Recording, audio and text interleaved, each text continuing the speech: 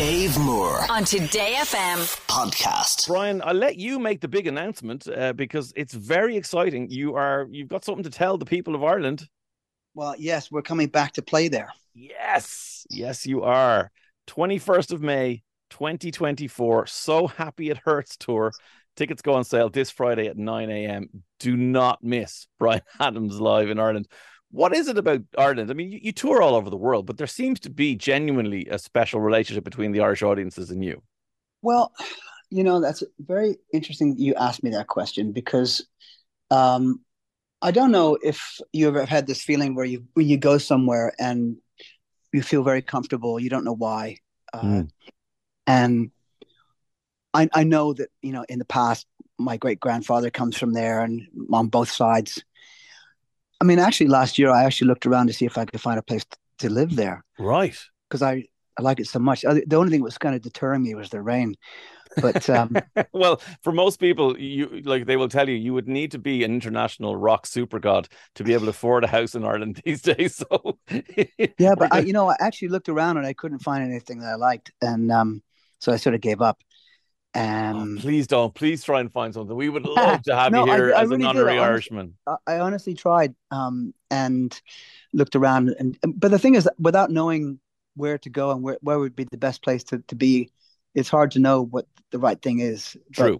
And anyway, it was a fun trip down, to see what was going on there. Yeah. I bring my family over there. I've got a couple of daughters. We go to Ireland practically every year for a holiday, and we just love it. It's just great. And so to answer the question about the gigs, well, it's pretty evident when we go there that I think the Irish audiences are good for everybody. They're not just good for us. Yeah. There's a good vibe. They love the music. They love singing along. And, I think even since the very first time I played in Dublin, I knew something was going on. Just the good vibe, good connection. Good vibes, yeah. Where was the first gig you did in Dublin? Can you remember? Well, I seem to recall it was a boxing arena. The National Stadium. That's it. Yes, it was called the National Stadium. Amazing. Well, look, Does it still exist, that place? It does. Yeah, no, it is. It's still a venue. In fact, the very last gig I went to before lockdown was in the National Stadium, and it was the Bay Area thrash bands who gotten together. So it was Testament, Death Angel, and Exodus all played in the gig there. And it was. There's gigs there all the time. It's a brilliant venue. It was one of those places where when it gets so hot that sort of the condensation on the roof drips on you. Yeah, exactly. Imagine trying to box for 11 or 12 rounds. That would be hell. Well, listen, I want to talk guitars to you because I am a massive guitar collector, a guitar player, a guitar fan. And listen, you are synonymous with that. Dave Moore on Today FM. Can we nerd out on guitars for a minute, Bryan? What was your first ever guitar? Can you remember? It was a imitation Stratocaster. And I got it when I was about 12. I think that was the first electric guitar. Before that, my father had given me a flamenco guitar. Yeah. I was about 10. He gave me that, 9 or 10, and for Christmas, because my dream was to be a drummer, but that didn't work out. Okay, why not? What happened with the drums? Well, it was just there's no way that they were going to have that racket in the house. They're just too loud. Yeah. Even my kids, who've shown a little bit of musical kind of desire, I've pushed them into the electronic drum kits with the headphones, and even then they're still loud, to be honest with you. So the drum thing wasn't going to happen. So to fob me off, I got given the antithesis of it, which was a flamenco Spanish guitar, and it was quite difficult to play because I was small and I had those guitars have very thick necks. Yes, they do. So it's quite hard to play.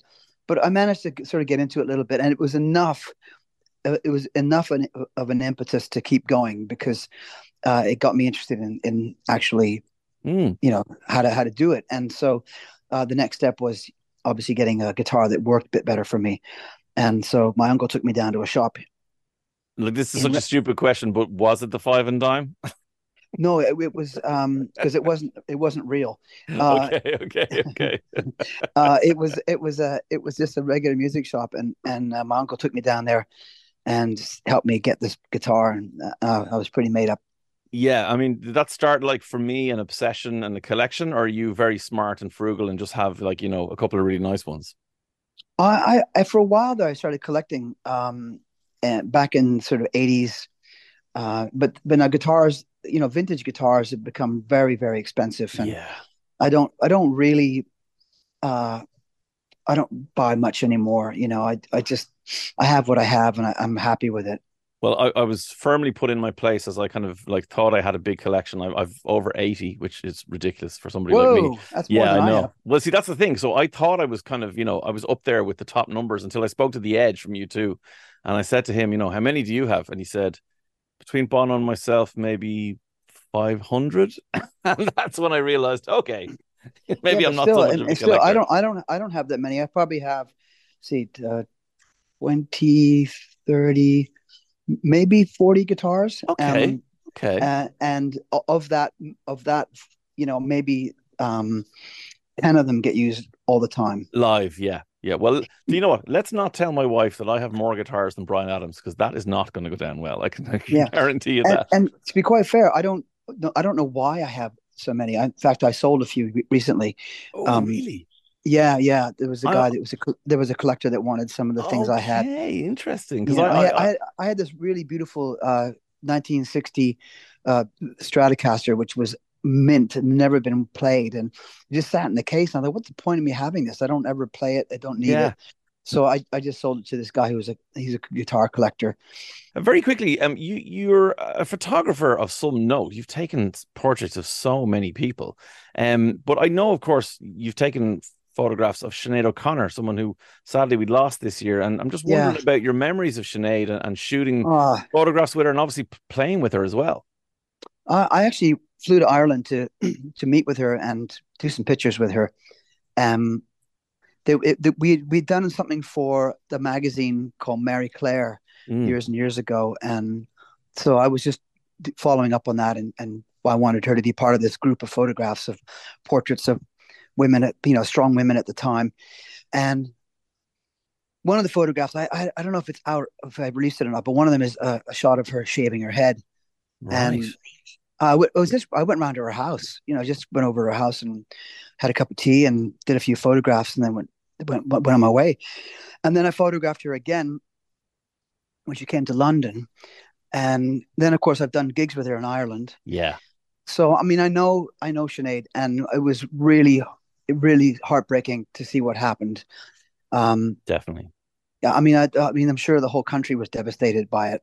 Really, yeah. I Um, mean, still reeling, to be in honest with fact, you. the whole There, world. I think the whole yeah, world was, the because she whole touched world, yeah. people. She was so ahead of her time in so many ways and speaking up for women.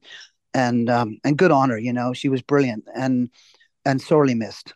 Here, here. Well, look, before I let you go, let's really quickly do a quick fire round with all my celebrity guests. So let's do these real quick. What would Bryan Adams like to be known definitively as the best in the world at?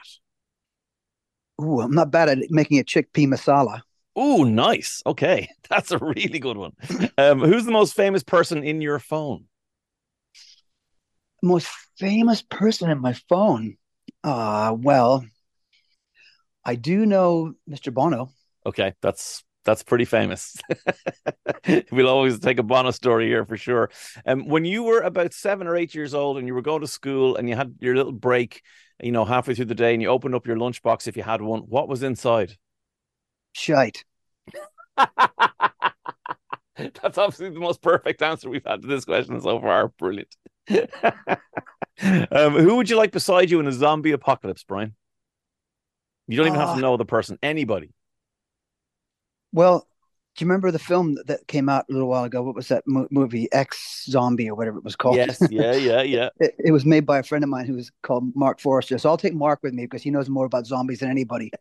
Brilliant. Okay. And the final question before I let you go is because I don't, I want to know, do you wash your legs in the shower? No. Thank you. I knew I liked you more than anyone else. Of course not. We're But I mean, wasting our that time. doesn't mean that other parts, don't Yeah, get washed. of course. Of course. I mean, yeah, bits need to be washed, but not legs. No, I don't remember the last time I actually washed my kneecaps. That's made me very happy, almost as happy as I could break the news to everybody, like you just have a few minutes ago, that Bryan Adams will come to Dublin in the Three Arena on the 21st of May, 2024. Make sure you get your tickets. They're on sale this Friday at 9 a.m. Bryan, thank you so much for talking to us today. Really appreciate it. All the best to everybody. Day. Yeah, thanks, mate. Thanks. Nice talking to you. Cheers. Bye-bye. Dave Moore on Today FM podcast.